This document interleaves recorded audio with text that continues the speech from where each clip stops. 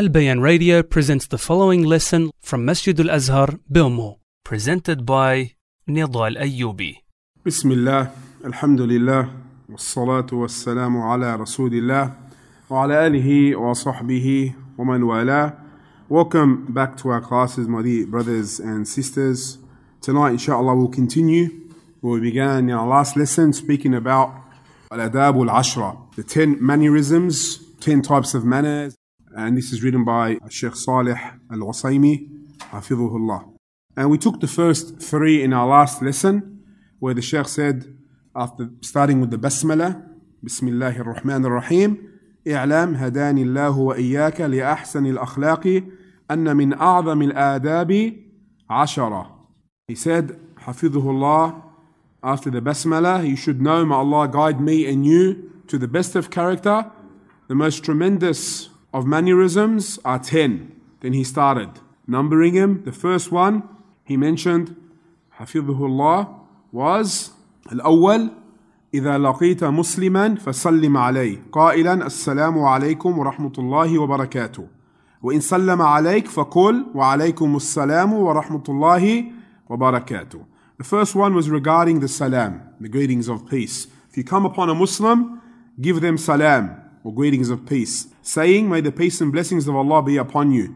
If you are greeted with salam, reply, and may the peace and blessings of Allah be upon you. Then he moved on. الثاني, he said, إذا أردت الدخول على أحد فاستأذن واقفا عن يمين الباب أو يساره فإن أذن لك دخلت وإن قيل لك ارجع فارجع.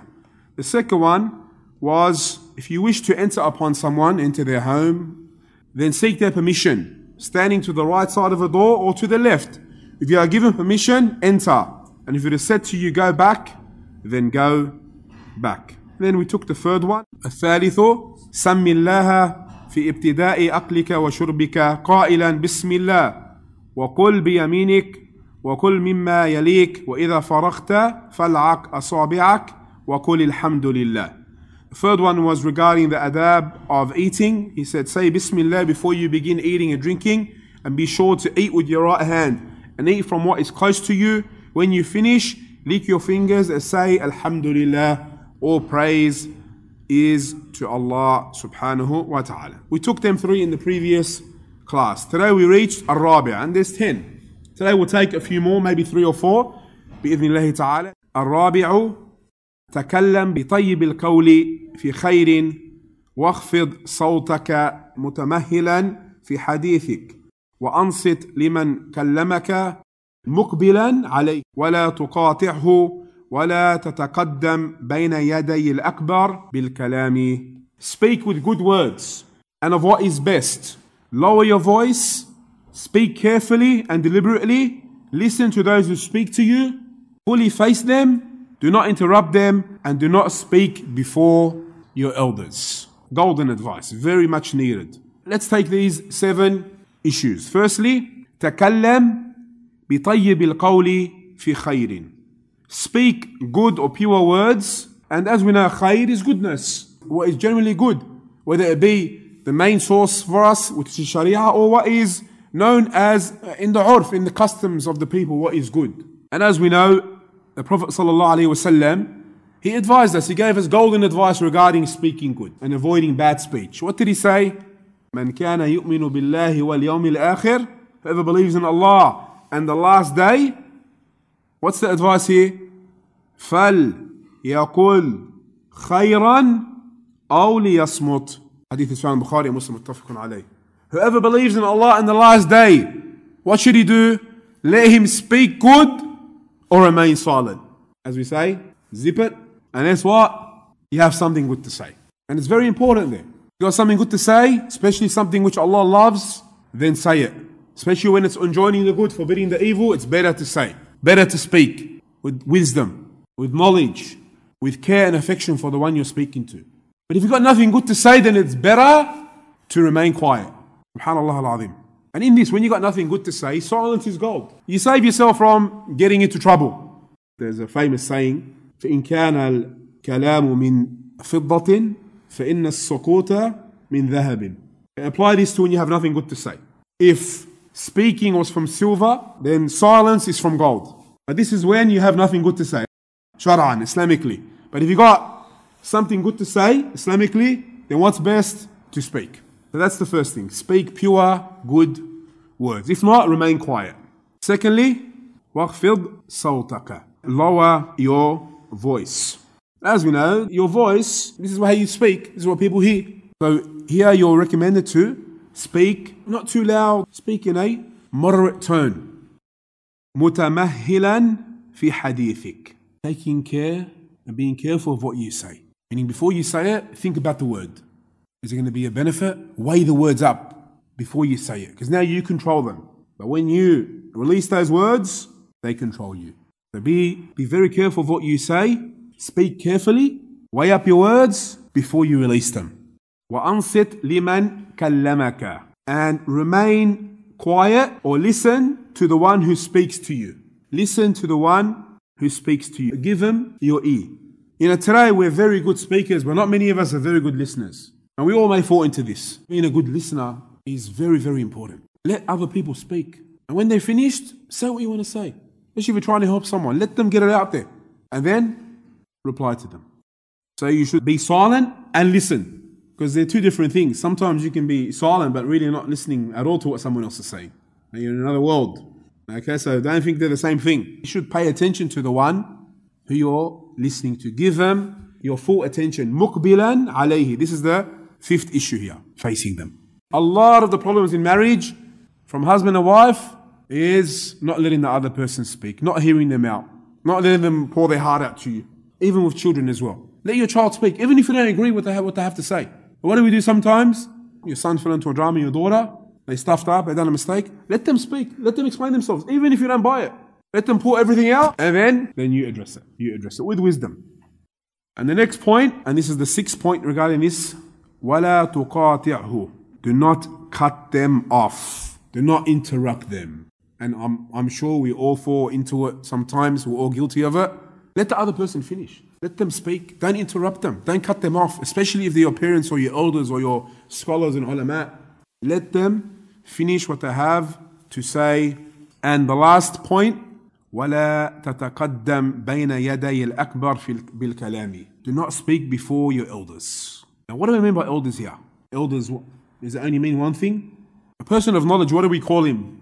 Generally speaking, what do we call him? A shaykh. What's a shaykh in Arabic language? An old person. What's the similarity between an old person and a shaykh? Knowledge, experience, and they both deserve what? Respect. And it fits both here. والكبر هي نوعان. كبر أقدار, status and position. And here I can refer to the ulama or the upright leaders. وكبر أعمار. And the elders in age. Especially those who are linked to you in terms of family. Your fathers, your grandfathers, your uncles and aunties and the like. You have to give them respect and let them speak. And don't interrupt them at all. If we're in a gathering, who should speak first? The elders, the ulama. And we see this in a hadith where the Prophet ﷺ mentioned this, as it's found in the Sahih, where he said, Kabbir, kabbir. Let the elders speak. Let the elders speak. Let them speak first. Especially when it comes to the people of knowledge, the scholars. The scholars, they've dedicated their life to learning. Let them speak when you're around scholars and ulama. And the ones like us who don't have much knowledge, it's not on our shoulders. It's on the shoulders, the responsibility of, especially the big masail, the big issues that have to do with the community, it's on them. Therefore, they've reached a certain station and position, it's their right to speak, not our right. And upon us, even as students of knowledge, is to listen to them. That's all. It's not on you. And this, we can apply it to many, many things. Like what? What do we have every single year? Everyone wants to bash everyone else. Eid, moon-sighting wars, every year. Say, brother, relax. You go back to your ulama, your mashayikh, khalas. As long as you're not following your desires and doing fatwa shopping, you're following a trustworthy shaykh who studied and is on the right way, on the way of Ahl Sunnah wal Jama'ah, on the way of the Salaf, you've done your job, my dear brother, my dear sister. It's not on you. This is what it means to respect the ulama and the elders. Your parents as well. Your parents, they have 50 years on you, for example, 40 years on you. Your grandparents, your uncles, the elders in the community, in the masjid, for example. We have to respect our elders. Even if we don't agree with all the things they say. You can benefit from them. They've been on the earth longer than you. They've been through more than you. Especially the ones who have lived a hard life, who have come from our war-torn countries. May Allah rectify our affairs. Have lived different lives than we have. Therefore, give them their appreciation. Learn from their experience. And this is what it means to respect what the elders have to say. And never put your words before an elder, whether be in knowledge, position, status, or in age. Al-Khamisu, and this is the next point here. إذا أتيت مضجعك فتوضأ ونم على شقك الأيمن واتلو آيات الكرسي مرة واجمع كفيك واقرأ فيهما سورة الإخلاص والمعوذتين وانفخ فيهما وامسح بهما ما استطعت من جسدك تفعل ذلك ثلاثا. When you come to your place of sleep, where you sleep at night, that's what it refers to here. When you come to your place of sleep at night, make wudu before you sleep. Sleep on your right side and recite Ayat al-Kursi once. Place your hands together and recite Surah al-Ikhlas and the Mu'awwidhataini. What are the Mu'awwidhataini? Surah al-Falaq and Surah al-Nas. The last two surah of the Quran. Then blow into them and wipe what you can of your body with your hands, or what is apparent from your body, what is easy to reach from your body, and do this 3 times. And there's eight issues regarding this mas'ala. So when you go to madja'aka, a bit of a tongue twister, fatawadda, when you go to your place of sleep. And here to the Arab, generally, okay, this is where you sleep long at night, different to where they sleep during the day. During the day, they're at work, they may sleep in their workplace. If they're herdsmen, working with the animals, they may sleep there. Or if they go home, they don't sleep in the place where they normally sleep at night. Because when you normally sleep at night, generally, it's for long or sustained sleep. So here it's referring to when you go to sleep at night. And wudu is the wudu that is, we're mentioning here the wudu shar'an. What you do, when you do the wudu you do for salah. وَنَمْ عَلَى شِكِّكَ الْأَيْمَنِ. Sleep on your right side. وَاتْلُو, third point, وَاتْلُو آيَةَ الْكُرْسِي مَرَّةً. Why is it called Ayat al-Kursi? Ayah 255 of Surah Al-Baqarah, the greatest ayah in the Quran. It's got a lot of virtues as we know, but why is it called Ayat al-Kursi? It's quite simple if you really think about it. What's mentioned in it? Al-Kursi. Is it the only time mentioned in the Quran? It is. Where the Kursi of Allah subhanahu wa ta'ala is mentioned. And it's the only time it's mentioned in the Quran, in this ayah, Ayat al-Kursi. So read it, and then bring your hands together. The fourth issue, وَاجْمَعْ كَفَّيْكَ. As you're doing dua. So the first thing you do, you step on your right side, you read Ayat al-Kursi, وَاجْمَعْ كَفَّيْكَ. Bring your hands together. The fifth issue, وَقْرَأْ فِيهِمَا. Recite in them Surah al-Ikhlas wal-Mu'awwidhataini. Recite in them Surah Qul Huwallahu Ahad, Qul A'udhu bi Rabbil Falaq, and Qul A'udhu bi Rabbin Nas. How many times? Once. So after you recite them, what do? The sixth issue here, 1/4 فيهما. Blow into them. Seventh issue, وَامْسَحْ بِهِمَا مَا اسْتَطَعْتَ مِنْ جَسَدِكَ. Wipe what is apparent or near from your body. And here some people go to extreme, they uncover their body and they do the feet from the bottom. No, whatever is apparent, whatever is easy. The eighth issue the Shaykh mentioned here, تَفْعَلُ ذَلِكَ ثَلَاثًا. You do this 3 times. You can repeat it. How you do it? Bring your 2 hands together. What do you do now? Do you blow first, or what do you recite now? Recite which surah? How many times each? 3 times. How do you do it first? 1 time. Bring the hands together. Do you blow now or after you recite? After you recite. So you recite Surah Al-Ikhlas, Surah Al-Falaq and Surah Al-Nas. Then you blow into your hands and then you wipe your body. And you repeat this 3 times. Understood? That's how you do it. That's the sunnah. Now, is that the only place where you can do this? Cup your hands together, recite Surah Al-Ikhlas, Surah Al-Nas, Surah Al-Falaq, blow into them and wipe. Where else can you do it? Right, when you're sick. You can do it to yourself or do it to others. How? What we just mentioned.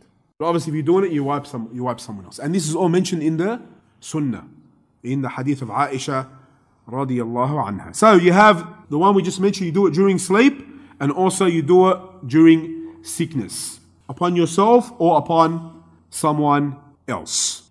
Wallahu a'lam wa sallallahu ala nabiyyina Muhammad wa ala alihi wa sahbihi wa sallam.